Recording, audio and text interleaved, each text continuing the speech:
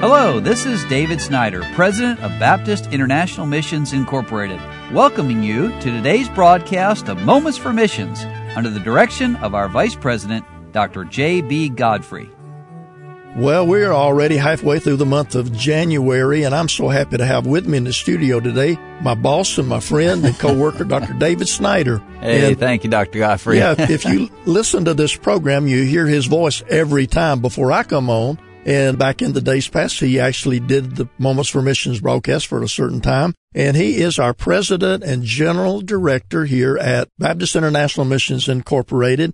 Dr. Snyder, last year, and I know we're launching into 2021, but 2020 was an unusual year at BIMI, wasn't it? Very unusual. And not just BIMI, but obviously every listener has to be thinking, yeah, it was unusual for me too. So, as I think back over the year and look back at what God has done, it really is amazing.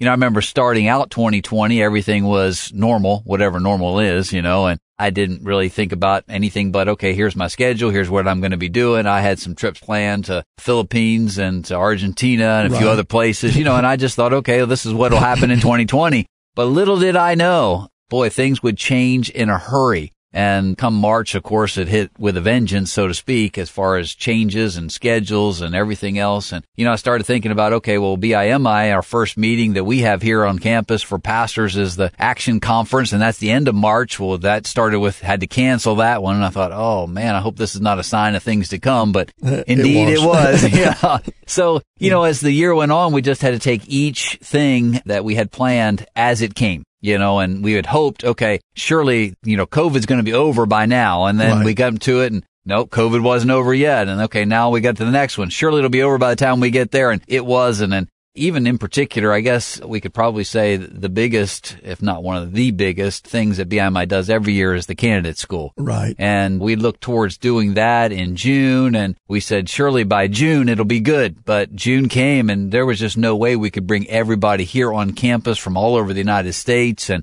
without putting people at risk. So we said, well, we'll move it till July, and surely by July it'll be gone, and then didn't happen. And so we said, okay, we can't do that. So we did what we could virtually, at that time with our trustees and doing all the things, the legalities that needed to be done. So we kept up with all of that. But as far as having people here on campus, that didn't happen. But then December, just this past December, we said, okay, hopefully we'll be able to do it then. And we couldn't do it as we had hoped. Right. But with having made all those changes that we made in 2020, we said, we've got to be able to do something here. So we had Zoom worked well for us. We had a lot of technology going. We actually brought in the new candidates one at a time throughout the fall season. And that way, obviously, risk for COVID was kept at a minimum. And we met with them personally. And we interviewed them, what we call screening committees, and went through all of the other questions that are not asked on a questionnaire and, met with them and took time with them. And then the screening committees give their stamp of approval or not, depending on how things go. But mostly, they're approved. But at that point, we think, okay, they're probably going to be BIMI missionaries. And in most cases, yes, that's the case. And sometimes we have to defer folks to a later time.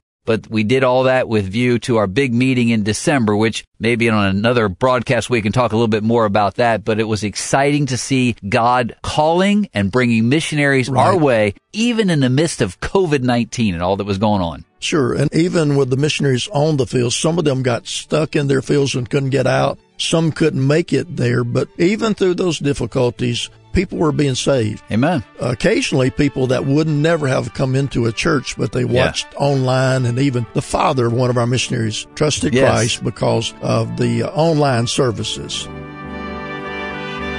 You've been listening to Moments for Missions. For further information, please write to BIMI, P.O. Box 9, Harrison, Tennessee 37341, or call us at 423-344-5050, or you can visit us online at www.bimi.org. Until next time, may the Lord richly bless you.